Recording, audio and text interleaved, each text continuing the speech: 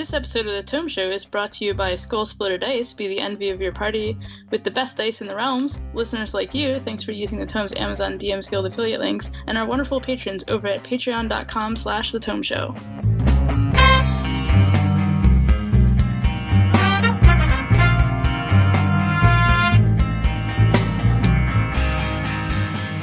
Welcome to The Tome, a D&D news, reviews, and interview show, and I'm your Tome host, Jeff Greiner. And I'm Tracy Hurley, and in this episode, number 327, we're going to talk about some stuff, but I can't tell you what it is yet, because the episode is about using secrets in your game. That's right, and joining us for this discussion is a team of guests that totally don't have any secrets because they're all very forthright and righteous people with nothing to hide. And to get to know them all a little bit, we're going to ask them to share a tale of the best secret reveal they've experienced in a game. So first up on our guest list is the Master of Secrets, Eric Paquette. What is the best secret reveal you've witnessed? Well, bonjour, hello. Best thing would probably be in my last session of my Time Watch campaign, where two secrets between two characters, of two player characters got revealed, where one of them was the founder of the Time Watch Agency, which also revealed that she was responsible for giving the order for one of their rivals to having killed another PC's parents. But one thing that was also revealed in that is that that PC was also supposed to have been killed off in that attack, but the person who committed saved her character. Right on. Next up is a guest known in the ether only as the Mysterious One. Welcome back, Robert Stoddard. What's your best secret reveal story? Oh, geez. Okay, so the best one probably happened at a LARP, in which we had a bad guy who was probably the most kitten-eating evil person you ever want. I mean, he was the kind of person who you really, really love to hate. He was actually known as the Undying Hate. And the players chased him around and killed him. And that was all great. He had captured two of the townspeople's family members, and it was all horrible. And they knew some things about him. It was sort of astounding that he had lived as long as he had, as many people wanted to kill him. Well, it turns out, oh yeah, he's totally a body hopper. And later on, they found out in the course of a very long scene that the guy that I think one of the most beloved townspeople thought was his father was actually the Undying Hate, and had been puppeting his dad for about a year now, and then blew it in a scene that resulted in him getting the crap beat out of him. They didn't kill him, so he couldn't jump into another body. But they held him alive, found his phylactery, and gave it to the one person he couldn't get it back from, who was also one of the other major campaign villains. Excellent. Yes, resulted in much drama for everyone. A good body swapping secret works well in gaming. Oh yeah, it was a good time. Lastly, but not leastly, is a guest who has actually secretly been on every single episode of The Tome Show going back 37 years, revealed at last because he's finally allowed to speak. It's the WebDM Grant Ellis. Welcome to the next installment, because you've been on every episode, right? Yeah, absolutely. I'm the Phantom Menace of this operation. I am the Senate. I promise I won't make any more Star Wars prequel jokes for the rest of the podcast. Thank you. So yes, tell us your favorite secret reveal story. So I have two, but I'm going to tell you the one that happened at the table, because the first one took 14 months to reveal, and it was colossal. And that actually happened as prep. the secret that happened at the table that is very memorable and very impactful for me is I'd organized a game, a Cypher System by Monte Cook Games, and I was using the setting The Dictionary of Moo by Judd Karlman, which was originally designed for Sorcerer. And I had brought players together. None of them had played the system before. They were all playing together for the first time, and they were going to learn the game. They were going to learn the setting, and I brought in a special guest to just come into one episode, but the rest of the players didn't know they were just going to be there for one episode. And what made it interesting for the players is they found out it was Matthew Mercer, the Dungeon Master of Critical Role. And he just showed up as one of the players. And this is a broadcast, so there were several hundred viewers that came in because they thought Matthew was going to play.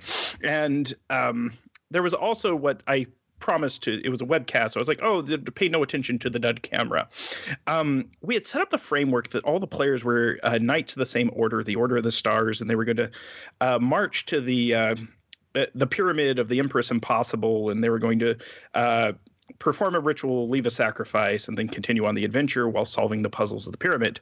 It was not to be. It was all a feint. Using a setting from Sorcerer, what we wanted to do as players, as I plotted with the other, that we were going to explore what it's like protecting someone you love that nobody else possibly would. And we had a bait and switch. When we got to the pyramid of the Empress Impossible, the beloved squire, Sebastian Pigwhistle, played by myself, turned traitor, and he betrayed the party, and he summoned the Prima Diavola, the Devil Prime, and I had Kelly Butler, the opera geek, appear and reveal her camera with her fiery red hair. She hadn't been on many broadcasts, and she started singing out in her operatic voice. And it was actually a ritual to kill the Order of the Knights of the Stars. What we had planned is Matthew would sacrifice his character in order to save his sisters, but he failed in the sacrifice. So one of the sisters actually gave up her soul to save his. And the secret was, this isn't a dungeon delving adventure. What it's going to be is you exploring your broken relationship as sisters who love each other but have gone through dramatic changes, which the players were totally hip for. And it was great. Matthew kept the secret. In preparation for months, he had been sending them love letters. I was having him write narrative fiction and send it to them to really deepen the relationship. So when the time came and the reveal happened and the loss occurred, they were just jaw dropped, and the carpet had been pulled out from under them. To this day, myself and those players have a special bond that we shared through that initial secret reveal. So the plan was that Matthew's character was going to die, and then he didn't. He ended up dying, but he did not lose his soul to the devil. I see. Very good. Excellent. Tracy, did you want to share any secret reveals, or do you want to keep them secret? I don't know if I've had any on a tabletop game, but one of the best, I'll call it a video game, a computer game reveal. I don't want to spoil it, but her story has a really good one. Okay. I can spoil it, but I just want to make sure is aware that it's coming. Yeah, well, because the cool thing about the game is that you play through and you sometimes get stuff out of order, and you have to try to guess from basically these video clips, which are over time a series of interviews with a person involved. I believe it was in a disappearance, who may have information about disappearance, and I can't spoil it. It's so good that I don't want to spoil it, but I thought it was really good. Very good. Excellent. Yeah. That's great. I can tell two tales. One from the player perspective. I played in a long time ago, back in the 3.0 days of yore.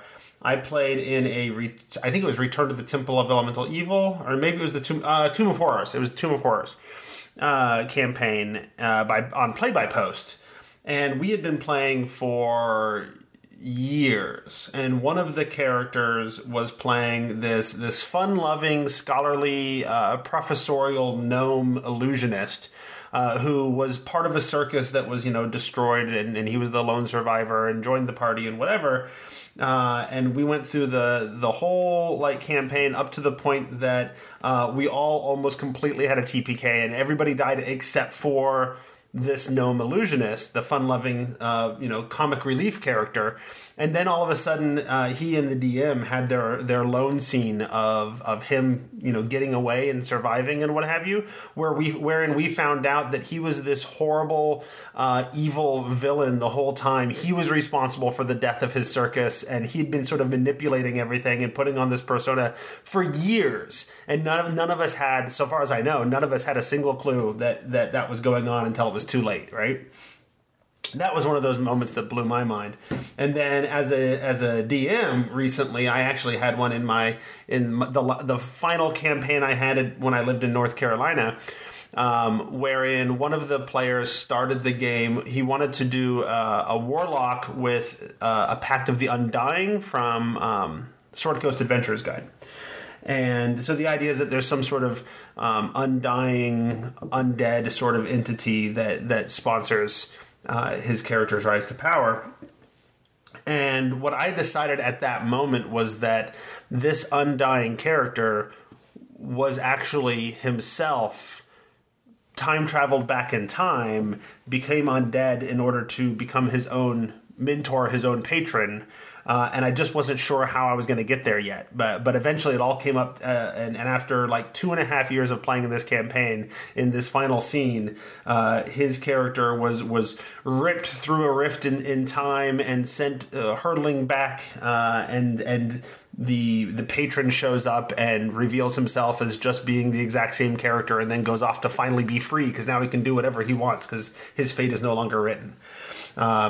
That was a fun little reveal. I enjoyed weaving that all together. So awesome. And in case people haven't guessed by now, this episode was inspired by the recently released adventure Descent into Avernus, which introduces this concept for character creation called Dark Secret. The party forges together this secret bad thing that they were all involved in before the story starts in the game from their point of view. And so it's an interesting idea. And secrets can be used like this in many other ways, so we're going to discuss some of them now. But first, a word from our sponsor, SkullSplitterDice.com. They make fantastic dice for D&D, and they shared some of their wares with some of our regulars. Who here has gotten some of the dice? I have some of their dice. One of the dice sets that I picked up, they sell bundles of dice as well, and so I picked up a bundle. It is, I forget the name of it off the top of my head now, but if you look at it, look at their bundles. They have one that is pictured with like a really cool looking skull. The skull is not part of the bundle, but it's a really cool set of dice. It comes with a couple of their metal D20s, but then it's also like this other, like, it's got the plastic set that looks like it's sort of worn bone, and then they've got one that looks like it's sort of corroded or rusted metal, and one that's like sort of got this patina look to it, and so it's sort of this acrid, sort of worn set of dice, and they're really interesting and in ways that a lot of times dice aren't, right? It's not just a pretty color or whatever. It's made to look like something else without having to spend all the money to actually be something else. And you get a whole set of them that way, and that's what I ended up doing, and I've really enjoyed having them. Awesome. So if any of you would like to get some dice, if you go to SkullSplitterDice.com/TomeShow, you'll see the coupon code TomeShow will give you an extra 15% off. Look, mate, 3 generations ago, my ancestors forged the great blade Skull Splitter. With it, they won the Goblin Wars, the Hobgoblin Wars, the Orc Wars, the Demon Wars, the Elf Wars, and the Gelatinous Cube Wars. And that one doesn't even make sense because they don't have skulls. Now, all these years later, the legend of the Great Skull Splitter grows. Offering dice to help you create your own legends, Skull Splitter Dice makes the highest quality dice, beautiful dice of both plastic and metal. Want to roll bones that look like bones? Or just something with enough heft to split the skulls of your enemies? Skull Splitter Dice has that and more. Check them out now at SkullSplitterDice.com/TomeShow and use the coupon code TomeShow with all little letters and get 15% off. Now get out there, split some skulls, and build some legends. All right. So we are back and we're ready to talk about secrets. Let's start off by asking the question, like, when we talk about having secrets in our games, what are we talking about? Like, what sort of secrets might be infused into a game? And who would like to get us started? Ooh. I can give a start. Yeah. So this is Grant, and a secret might be hidden information about the setting that the game takes place. There might be information about the world that is not common knowledge to the players or their characters. Okay, yeah, and I want to say that would typically be like a DM secret, right? Yeah, that's how I'd frame it, and I can give an example. So I mentioned I had 2 secrets earlier. As part of my prep for the game Invisible Sun, I read setting information. It's a player-directed game, so the game master, dungeon master, doesn't really have much to do other than to know the setting really well. I was reading some information about an order of magicians, and I noticed there's a clock on the page. A hand of the clock is pointing to a number that's hidden in the page border, like it's hidden in the artwork. And if you go through all the books, and it's a 4-book set, you find that various clocks on various pages are pointing to numbers. Sometimes they're hidden in artworks and paintings. Sometimes they're very finely stitched into the decorative border, the layout. And if you take all these numbers, you arrange them in the orders that the clock's time is set, so you set them in the order of time, it creates a phone number, an 800 number. And when you call that 800 number, you get a recording of Monty Cook giving you secret information about the game, about the setting that nobody knows. And it changes the fiction and the game state drastically. And then also, there's a breadcrumb to another clue. Sometimes there's a secret website. You have to discern the URL through puzzles that are hidden in the game page books. But the reason for this is it helps keep the game master engaged by having all these very deep secrets and hidden secrets. So it really adds a lot of longevity because you play the game for a while. I played it for about 14 months. And then it reveals yet another, oh, by the way, this is also true in your game world. Did you know that? And a lot of times it'll tell you, it's like, now that you know this, you can use this. So that's an unusual situation, right? Because normally if there's a setting secret, it's the DM who knows the secret and decides how or if to reveal it to the players. This is a situation where clever old Monty Cook and his team have figured out how to reveal secrets to the DM as well, as they're engaging more and more in the game. And there's a variety. Sometimes it tricks you into sending an email to a strange email address. It responds back with a PDF that you're supposed to print out and lay over your game book, and it will reveal hidden ciphers within the text of the page. It's very elaborate, very complicated, very sophisticated, and a lot of people have seen the hand statue associated with that game, but there's secrets even hidden in that statue. Wow. It feels a lot like some of those secret puzzle video games. Like Gone Home is one that I'm thinking of right now, where you have to find a bunch of information and figure out how to put it together. But now, instead of it just being in the computer game, it's in real life. Right, or it's a little bit like an escape room in a game box, right? Mm-hmm. Yeah. Or Mysterious Package Company meets, Mm-hmm. Planescape Torment was really good at that. Mm-hmm. Yeah. Now that's, unless you're going to play that game, or you've got a game designer who's designed that sort of a setup, which I imagine is rare and time-consuming and difficult for them to put together, right? We came into this by talking about sort of the way that there might be secrets about the setting that typically would be in the hands of the game master or the dungeon master, right? So how does that work? Or does it have to be in the hands of the dungeon master? Or could it be a player who has this setting secret that nobody knows? So my opinion generally is that if you are playing a DM'd game, the DM is presenting the setting, the players are running the story in it. If you're playing something like 13th Age, it's absolutely the player can have a setting secret. It's probably their one unique thing. Now, the DM has to know so that they can add content around it that leads to that secret. Because, I figure the reason why we started with, hey, what are cool secret reveals, is that secrets become interesting once they're revealed. Right. Before they're revealed, unless you know, hey, there's a secret and it's actually a mystery, then it's like Damon Lindelhoff. Okay, they have a dark secret. It never becomes visible, so it never actually informs anything that any of the ways you're interacting with the media.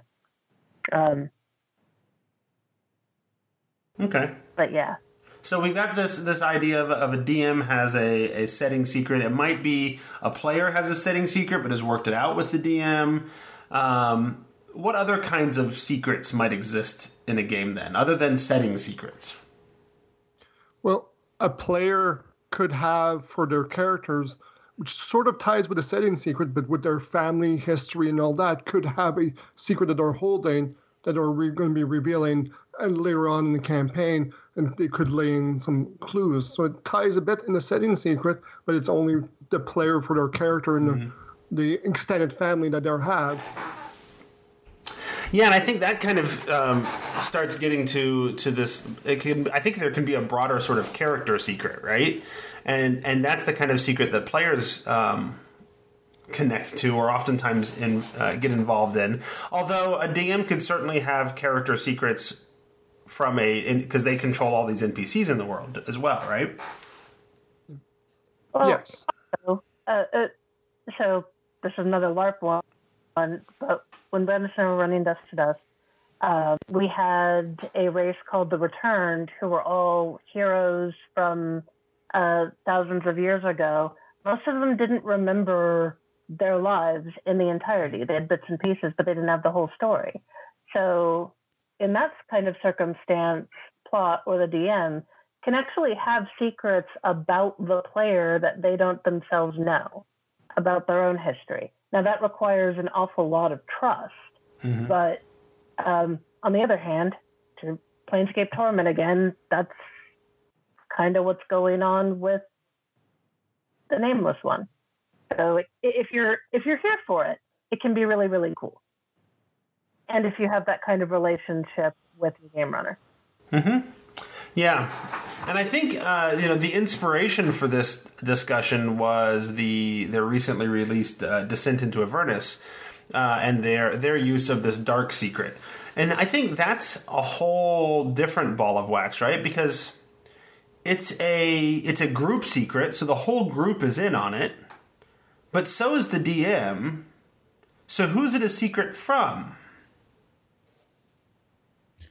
Well, it's a secret from other characters in the fiction, right? So it's a fictional secret. It takes place in the game world. It's not meta, right? So right. It's a secret from non-player characters.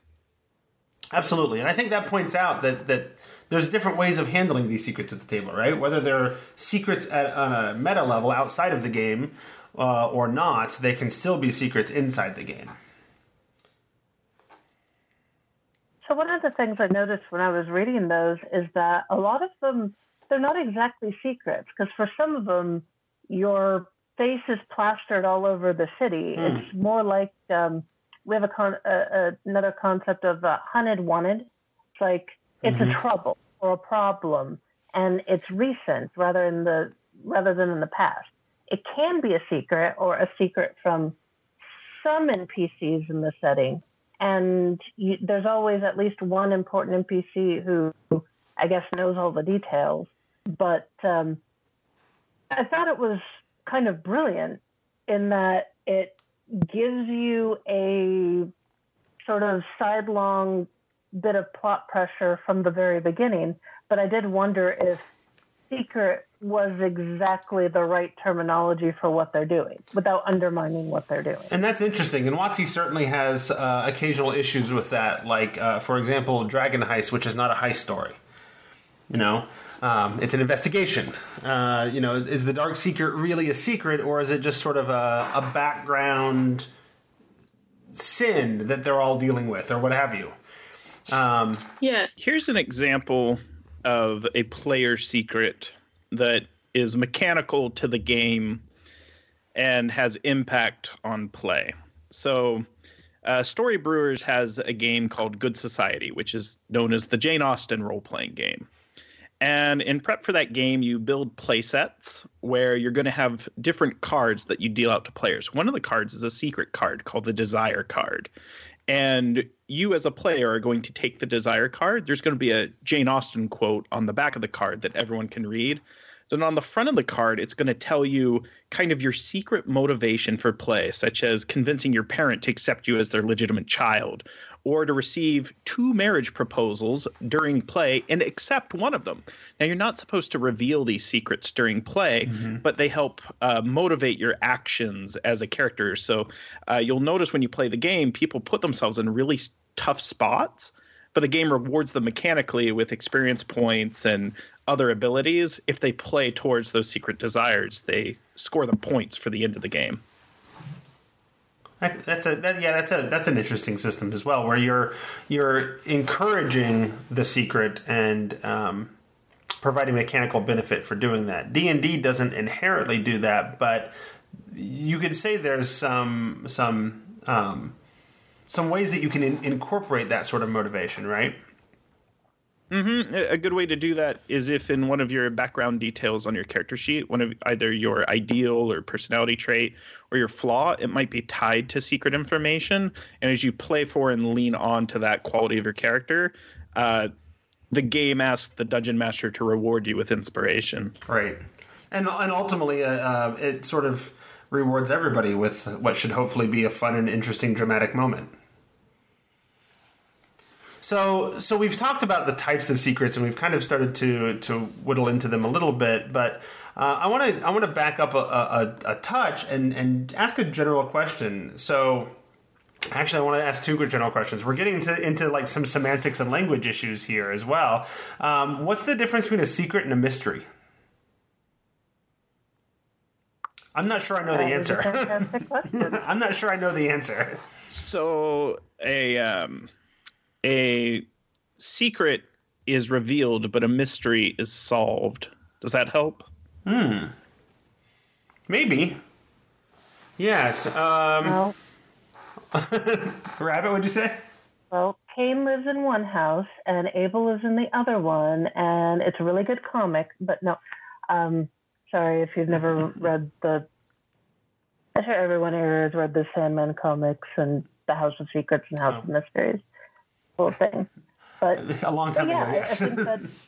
I think that's a pretty good point. A secret is revealed, a mystery is solved. A secret is something that you're actively trying to keep from other people.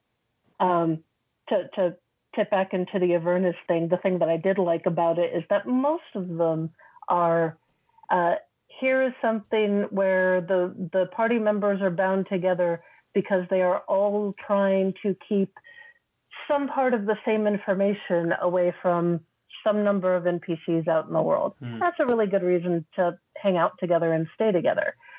So for somebody else, the secret they're protecting might be a mystery. But for them, they're actively trying to keep away with the information.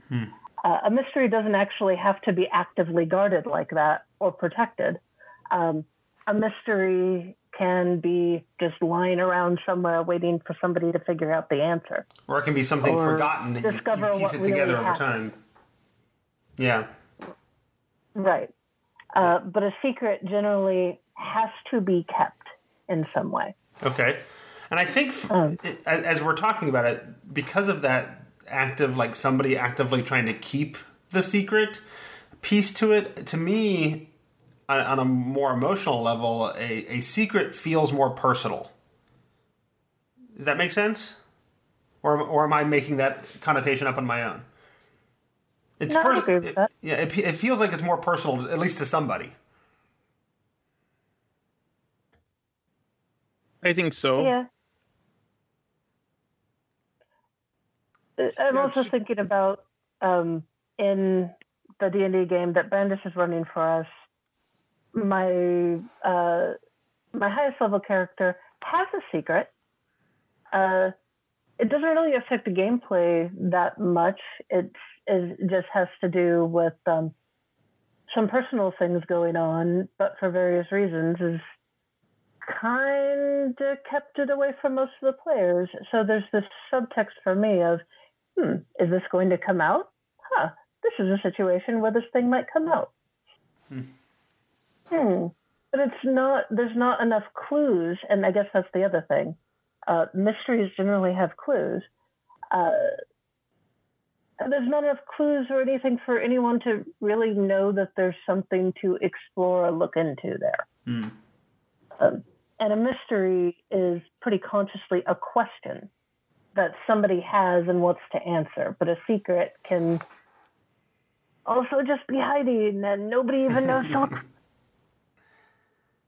Yeah, it's an interesting thing to think about, and honestly, I'm not entirely sure that there's a bright line between the two. Sometimes there's a little bit of overlap, right? At least in my head. But I thought it was worth, as we were splitting hairs earlier in defining things as secrets or not, I thought that question came to mind. So as we talk about the idea of incorporating secrets into our games, I'm curious, why? Like, why would you as a DM or why would you as a player, why bother having secrets in your game? I think Grant wants to share some ideas. Yeah, I unmuted. So to quote Will Wright, who designed the game SimCity and The Sims, other games, he says that rather than reward someone mechanically with, say, a gun that does more damage or armor that offers more protection, a lot of times you can incentivize people to keep playing and they become more invested when they're rewarded with a game secret. Something's revealed to them. And they actually talked about in SimCity how if you played for, I think, something like 500 hours, a Loch Ness Monster head would come up out of the water. And, you know, that seems like a silly thing, but it started showing up online where people are like, yeah, I thought I saw this like weird lizard head come up out of the water. And it's just people started hunting that Loch Ness Monster and became more involved and more invested because it was this, you know, first a mystery, to go back to that term. Mm-hmm. And then they found out, oh, yeah, we put this in there that if you play for 1,000 hours, there's a random chance the Loch Ness Monster sticks its head out.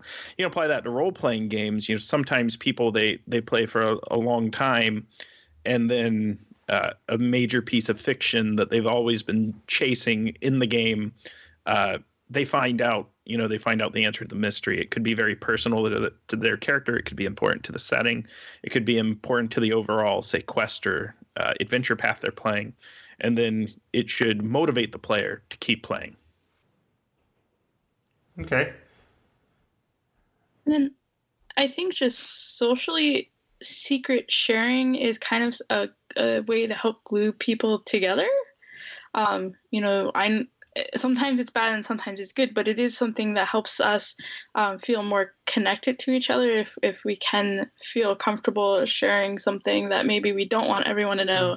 And then that sort of, you know, is someone going to tell if we have a fight or something like that? It helps add interest to the world. If everyone always acted in good ways, we might not get as much, but it has oftentimes, but not always, can be rather low impact because you have control over sometimes, most of the time, what secrets you share. Okay, so the difference between an adventuring party being a group of coworkers and being a group of friends is whether or not they're sharing their secrets. Is that what you're saying, Tracy? A little bit of that, and just like knowing that you have these secret, like particularly with the dark secret background, it's a way of starting a group together potentially. That's not just we met in a tavern. It's like we were all part of this attempt to overthrow the government, and thus we have that connection with each other that we might not already have otherwise. Right. That's the benefit of that specific type of secret, is that it's bringing the group together. It gives them a reason to be together and to stay together and to whatever. And that's sort of, you get the impression that's the purpose or part of the purpose of the dark secret in Descent to Avernus. Right.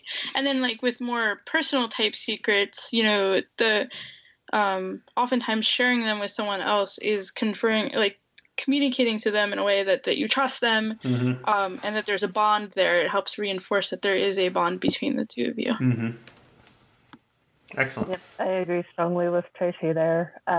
Trust was sort of the watchword. Building trust between players and PCs, it can often be very hard to get PCs to engage with each other and with each other's history. I think we've all played with somebody, or played this character ourselves. The brooding person who's sitting in the back corner of the tavern, looking all mysterious and dark. And what you really want is someone to come find out why you're brooding and mysterious and dark. But other PCs have their own stuff going on. They don't care. There's not really anything to draw them in. It's not a movie. Having secrets or having reasons to share secrets with each other, one, gives me some sort of leverage over you. I now care about your character and their history because you've trusted me with a piece of who your character is that I could use to screw you over or help you. It depends. But we now have a bond, and that bond is interest. And we can role play together and interact on a deeper level. And it's not just, it's the difference between coworkers and friends. And I think it's a neat shortcut to it. Going along with that theme, in a game I play on Sunday that I played in for about 2 years, the game master and facilitator actually has a rule that there are no secret scenes played out and there are no character secrets in the game that is hidden information. And part of that, if you think about it, if you're watching a movie and you get to see what the director invites you to see, you're able to sort of build this tension with each other, and it takes a lot of trust, and you have to not act on the meta information you have as a player, but you're able to really lean into the character almost more, but also respect people's lines and boundaries and help create really, really powerful scenes that you get to enjoy as a player because you know the full story. And you can just really go in deep. I thought it was interesting when it first happened because I had been playing for over a year, and I started to send secret, hey, I want to do this while this is going on.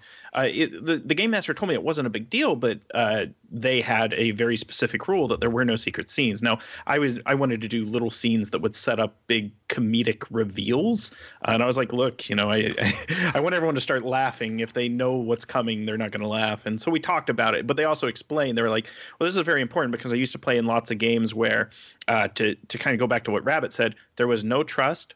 Everyone sat brooding loners and no one knew anything about each other's characters.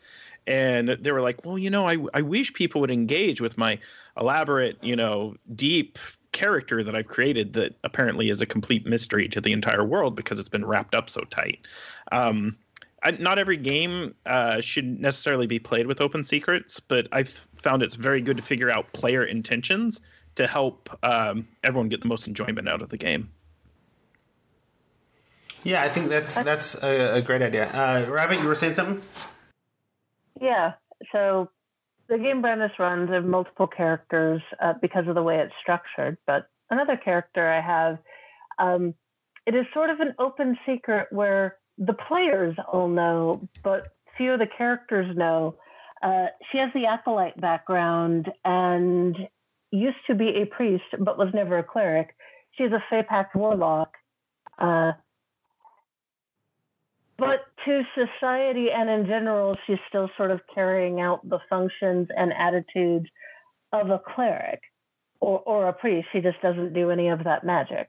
I mean, some people have figured it out, and they mostly don't really care. It mostly matters when I interact with the world. But it's still okay, yeah, I see what's going on with you. Well, I won't judge you too harshly if you don't judge the fact that I'm a spy for this crime lord over here. Okay, cool. When it is an open secret like that, it also gives the other players, because the players think it's hilarious, some leeway to set up comedic situations, kind of like that, where my player has no idea that this is going on with you. but I can set up this really ironic scene where you now have to act one way. In this case, oh yeah, we're going to go to this temple, and oh hey, Alescu, you're a priest in this priestly scala. You can totally like do all the talking for us and do this thing. Yes, I can totally do that. Sure. And hilarity ensues. Well, and it's worth noting that we're talking a lot about the ways that you can construct really interesting scenes through the use of open secrets, but I don't know that means that open secrets are always a good idea. I've certainly been in and seen and actually been that player in groups where there's an open secret that one of the characters has this shady thing going on, and now all of a sudden, every time there's something kind of offhand that's said, you're like, can I get an insight check on that sort of thing, Because at a meta level, this open secret, you imply extra sort of suspicion on the part of your players, and your characters, and it's tough to draw that line sometimes. So I'd say open secrets are a really interesting way to build fun narratives, but you have to have the right group, and you have to be telling the right kind of story, and it has to be the right kind of secrets. So use it appropriately. Meta trust is very important with all of these things, but I wouldn't want to have in this game, that one is an open secret, but there are also hidden secrets that the other players don't know. So kind of depends on the secret, kind of depends on the players, kind of depends on just what fits for a thing. Yep. Usually, in this case, it does. It was fine being an open secret because it doesn't really harm anything. We haven't had anyone who really cared. I could totally see that situation coming up, but for some of the characters who are playing, I have criminal contacts, I have something really shady going on with characters that other players hate, those aren't open. I know that some people have them, I don't know who, and that's totally fine.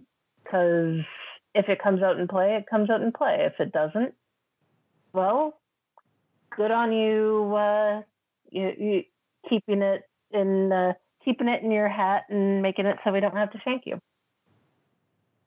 And I think one of the other reasons, to shift gears slightly, I think one of the other reasons that it comes to my mind in terms of why you might want to have secrets in your game is because, as we sort of implied in our introductions, like, the reveal of secrets is super fun, or it can be, right?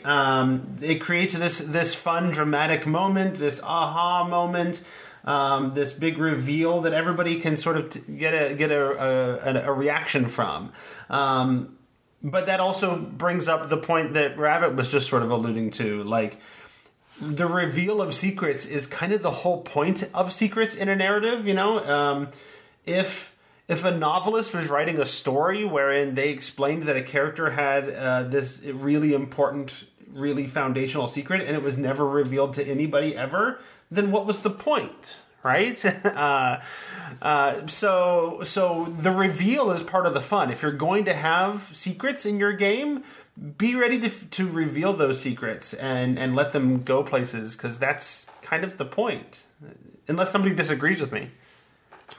No, I actually agree with you. That's part of one of my rules I have in my games, is that if you're going to have a secret, you have to reveal it. Otherwise, that secret does not exist, because we won't be able to experience, we won't be able to engage with it, and we won't have that satisfaction of the reveal. So you have to lay down some of the clues, you have to engage with it, and get it out there so people either can figure it out, or you at least, that once you made the reveal, people can go think about it and like, you know what? This makes sense what you did there or did that.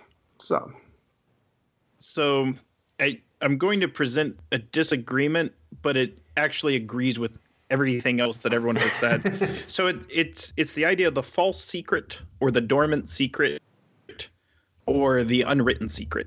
Sometimes in games, when I'm playing role-playing games, I have a big dissonance from a character that I'm trying to portray or a narrative that I'm pursuing, and it's very difficult for me to take actions in the game that would be character actions. You know, I as a player, I'm not able to connect the way I would in other games or scenarios or adventures. So I create a false secret that's not revealed to anyone. It's a secret just for me in order to get myself into a place. And part of the reasons it's not revealed is because it's very self-indulgent. It's kind of a device just to get myself into the position to engage with the game. So I'm like, look, I've just got to create this little fiction in my head that may or may not be true, but it's a secret to me in order to get myself into the place I need to be, in order to take the actions that move the games forward, in order to engage with the mechanics. But I call it the false secret because as it was just pointed out, if it's never revealed, it's not a secret. It's not even really part of the game, and it doesn't exist. And so it's a fake secret, but that's the only time I might come up with something just for me in order to play a game that's a little too difficult. Yeah, that reminds me of a piece of advice I oftentimes think about from an old Dragon magazine back in the day, where they were talking about when you're making NPCs, sort of how to bring them to life. And one of the pieces of advice in this article, and I don't remember what article it was or anything, but one of the pieces of advice I remember and has stuck with me is give every NPC a secret. And it may not have anything to do with anything. It may never come out, but it helps put you in this mindset that this is a person that has things going on other than just interacting with the PCs. And it helps sort of role play that character and flesh them out and make them feel more real to you, even if it never is revealed and never has anything to do with anything. Oh, the merchant's in love with the milkmaid down the street. Whatever. That's the big secret. But it helps make that character feel more real in your head when you're role-playing them as NPCs. And so that's that kind of secret I think you're talking about, Grant. So that totally makes sense to me. Especially if it's for your own character, it's kind of a shortcut to a motivation. Right. You know, in the old acting, what's my motivation sense. And I think that for NPCs, to give them a secret thing is really give them a motivation that doesn't necessarily have to do with the things that the PCs care about, which I know that's a semantic hair splitting there, but the secret or motivation that informs your actions, that maybe it comes out, maybe it doesn't, is a really cool thing and a really useful thing for engaging with the world. So, right. But it's not an important secret to the narrative if it doesn't come up. It's just helping you get in that mindset. It's certainly a reasonable thing to not try to shove out there if it doesn't make sense to shove it out there. With does the secret matter if it never comes out? It's more setting secrets or plot secrets.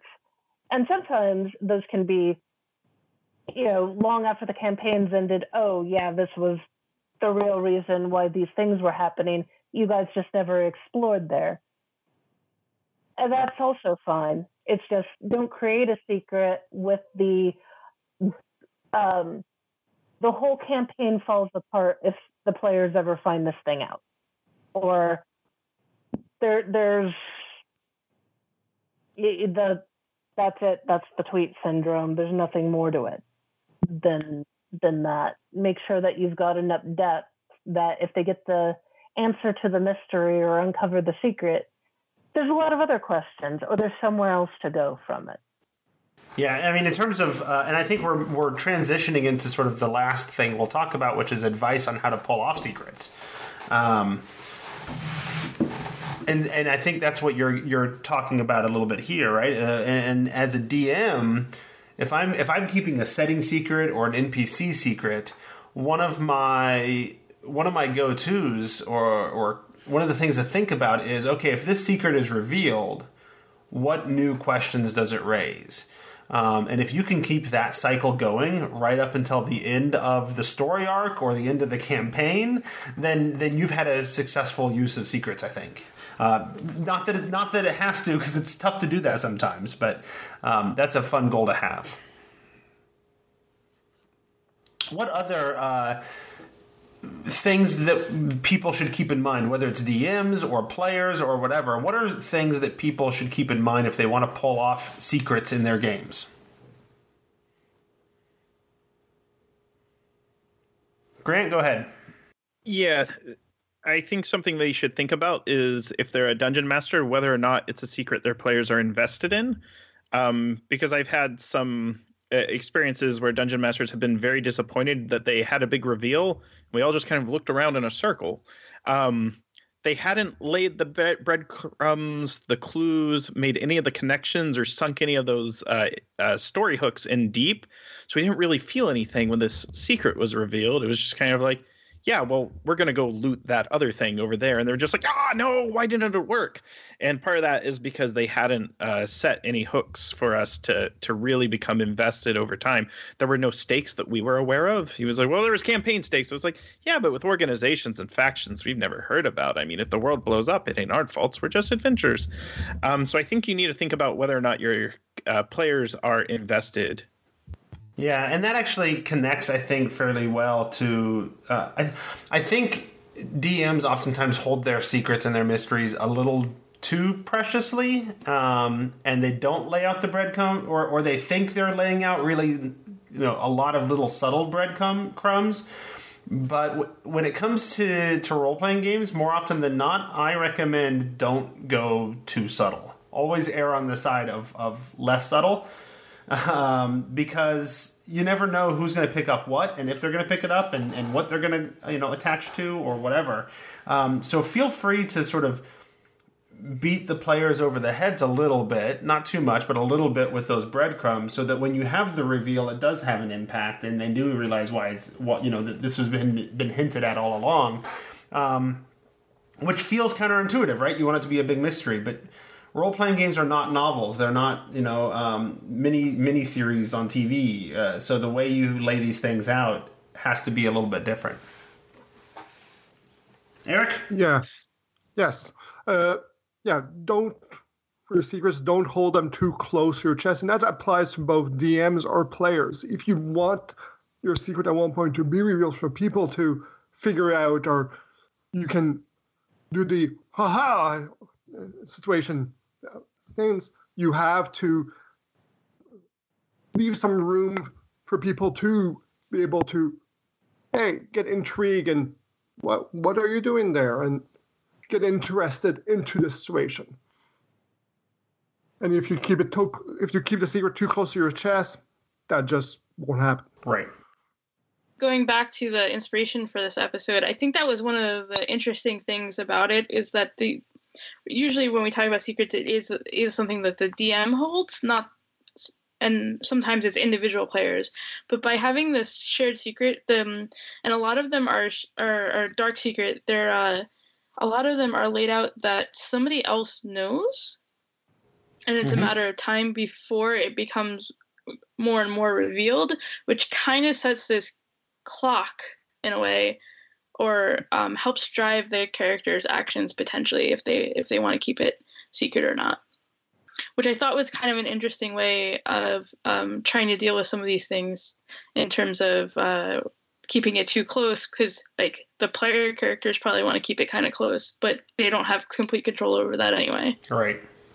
And that brings up a good point. If people are working on running Descent to Avernus, I think it's worth keeping in mind as DMs, you have this dark secret to lean on. Do it. Don't forget that dark secret is there. Make it. It's not always obvious how or when or where those are going to come into play.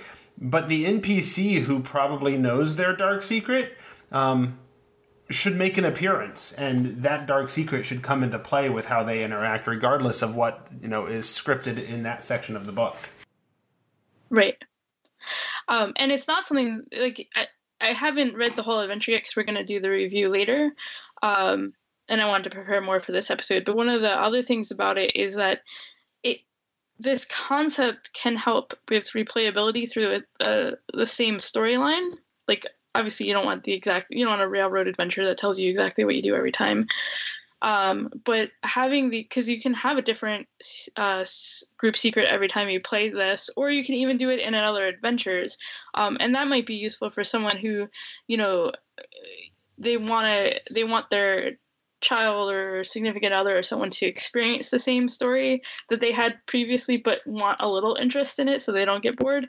It might be also a way to approach that. Absolutely. And I think one of the suggestions I would make on how to pull these things off that we've talked about by and large, whether you're going to have an open secret or not, the DM should be in the loop. I've had players who have secrets for their characters and their secrets to the DM as well. And then they have this big reveal moment and it doesn't play well with the story that the DM was trying to lay out. So let the DM know what your secret is, but let them know that it's a secret, I guess would be one of the things I would suggest for players. But at the same time, on the flip side of that, as a DM, use those secrets. Don't necessarily just be aware of what the player's story that they're trying to tell is, and don't ruin that story for them. But use those secrets, leverage those secrets, and create moments in your stories to make those secrets matter. No character should have a secret that then doesn't get revealed at some point or play into the storyline at some point. That's part of that spotlight moment that character was trying to create when they created a secret for their character. So make that secret matter. Yeah, if the player's gone through the trouble of creating the secret, they probably care about it. So investing in that is generally going to have rewards. But Tracy was talking about reading the Descent into Avernus adventure, and that got me thinking as a sideline about when I was first playing, the meta secret game was strong enough that my dad who was running, wouldn't let us read any of the books.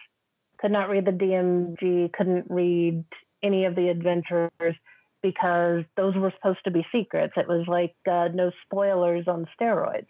And I know that there are some DMs who don't like players to read adventures in advance, but so much of the content in 5th edition is in the adventures. Well, right. Almost everything does. Although an adventure is one thing, not reading the DMG, like what secret's going to be spoiled if you don't read the DMG? If you read the DMG, I don't know. Oh, it was the 80s. Well, and I suppose there's meta secrets about the planes and whatever that come out there, but yeah. Well, some of it was keeping an air of mystery around the entire thing. Sorry, Tracy. I was going to say a little bit of that with particularly the monsters not knowing what the special attack is or that they happen to be immune to magic because, that's great to just discover in the middle of the fight. Yeah. I think of an excellent example of not reading the DMG.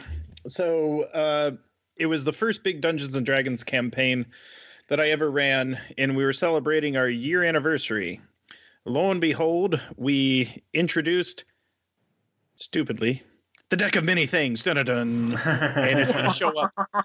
Yeah, and so one of the players, we're drawing from the deck, and one of the players he's reading his Dungeon Master's Guide, and before he draws from the deck, I take off all my magic items, and I take off all my stuff, and I do that. He started metagaming, so going right along with Tracy, it's one of those things, it's like, that really wasn't fair, because not every other player at the table had access to a DMG. None of them should be reading the card descriptions. Right. Yeah, it's one of those things. All the other players had taken really bad hits, and some of them had some really cool things happen, and it actually worked out best for the campaign.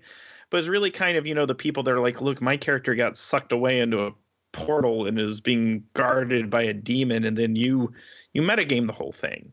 Kind of spoiled the fun. Right. Yep. Yeah. That's the good point. So the general advice there would be, especially if you're running published adventures, having the players have secrets that they care about, as Tracy was indicating, is a really good way to make sure that even if they've read the adventure and they kind of know the overall plot, they have something else to hook onto that can make things mean different things or have a different impact than just what's on the page.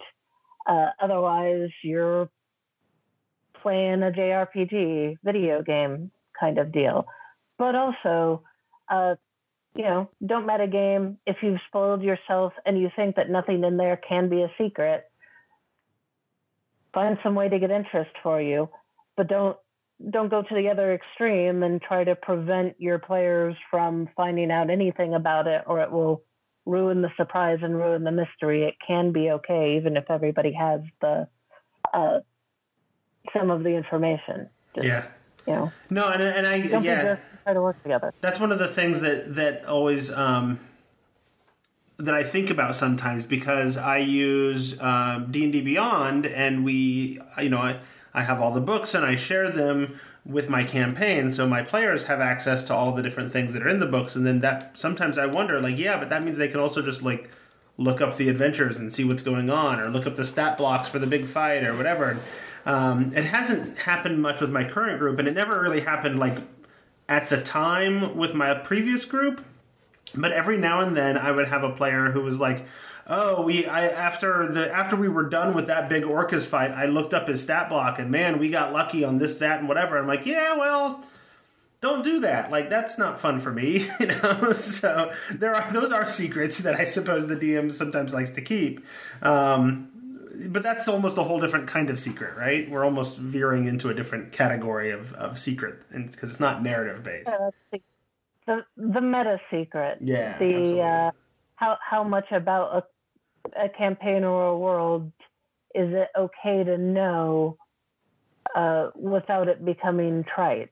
Right. But yeah, that's a whole other. That's a different thing. Yeah. So we're a good hour or so in. I want to give people sort of a chance to share last thoughts. What other tips or tricks for pulling off secrets in games have we not talked about that people want to mention? Eric, why don't you go first? Secrets are not just limited, because we seem to be mostly talking about having a secret over a campaign over several sessions, but you can still have it in either a con game or a one-shot where you just had to be very focused. I've run for Over the Edge several times, and part of the mechanic of Over the Edge, each character has a secret. My favorite style is actually a family vacation going to the island, which but each character is usually, when I create them, have a secret, and what I do is I tie the secret to a plot that they can engage with on the island. Remember I ran. I had 3 players. They played the 2 parents and the son, and each of them, their secret was the 2 parents were having an affair with someone on the island, and the son was interested. He was communicating with a friend on the island. It wound up at the end being revealed that basically the person they were involved in, they were a succubus, and whoever they were appearing as whatever the person is interested in. So they had, when they were at the nightclub at the end, there was a silly scene where people were seeing, the son was seeing a teenage girl dancing with his mom, because that's what his character was seeing, but his mom was seeing what she was attracted to, so he was creating these interesting scenes. But yes, you can create storylines within a one shot and be able to finish up and have that secret reveal. Yeah, that's absolutely true. And I think typically we've been focusing on longer term secrets, because if you've got a campaign and you've got months or years to fill in a campaign, you don't want to have to make up a whole new shocking secret every week. It starts to lose its impact, right? So, but if you're doing a short-term story or a one-shot, then absolutely, I think secrets are still completely just as valid. Just get to that reveal faster. Any other last thoughts or tips on how to pull off secrets? Sure. First of all, yay, Over the Edge! I'm also a huge Over the Edge fan. I got to run a bunch of it at Gen Con, and it was a blast. I think my main one is engage.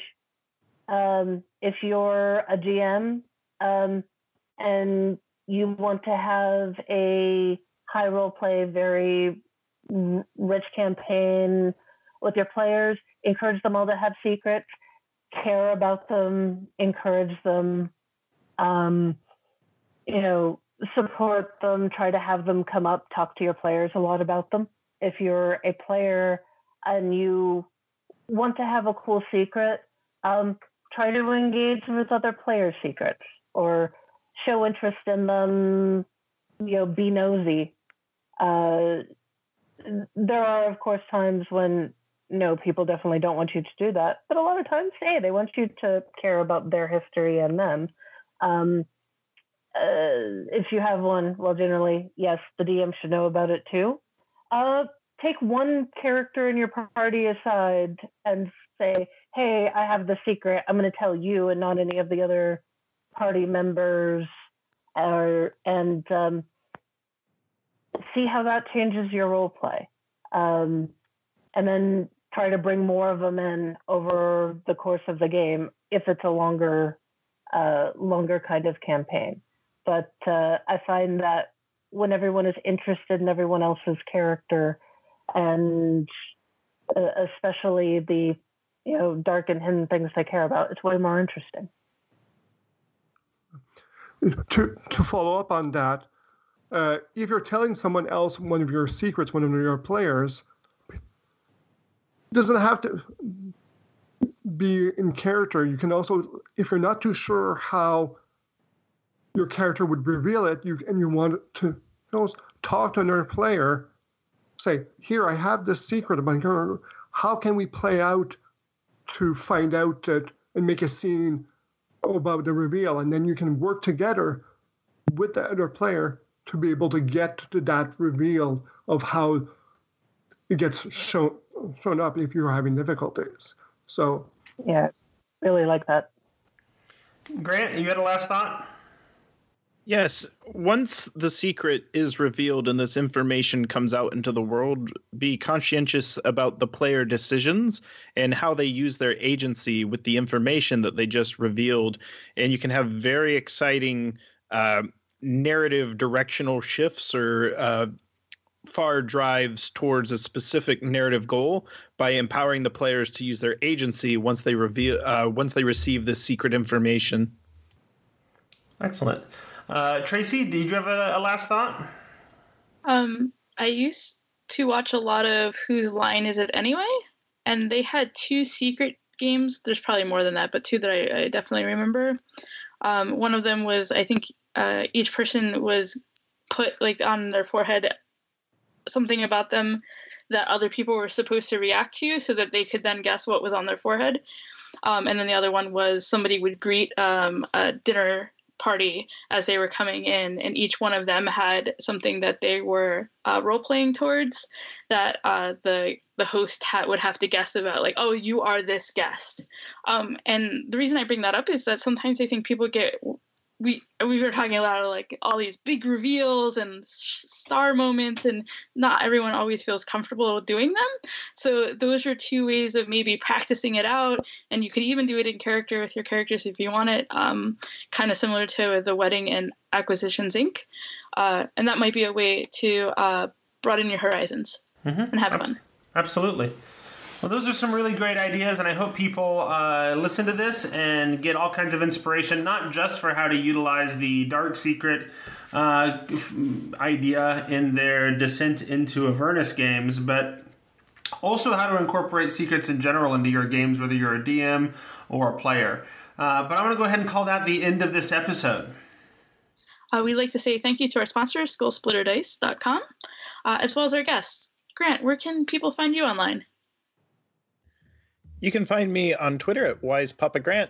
Hit me up. And also on Tuesdays and Thursdays on Twitch on WebDM's Twitch channel. Awesome. Rabbit?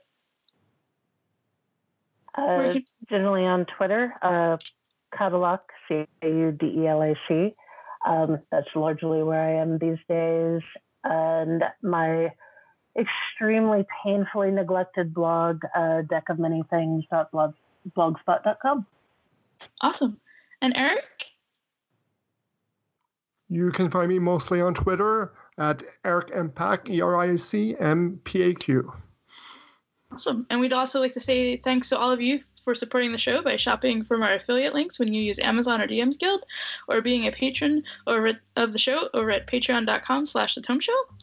You can join us over at Patreon and have fun with folks like Jill Sanders, Jeremiah McCoy, and Doug Palmer, the greatest supporters ever in the history of supporters. If you want to get a hold of us, you can email thetomeshow@gmail.com. You can tweet Tracy. She is at Sarah Darkmagic. You can tweet me. I am at Squatch, SQUACH. You can tweet the show. It is at The Tome Show. And that's episode 327, where we didn't reveal anything. Nothing at all. Shh. Move along. In this episode of The Tome, The Tome, The Tome, The Tome, The Tome, The Tome, The Tome.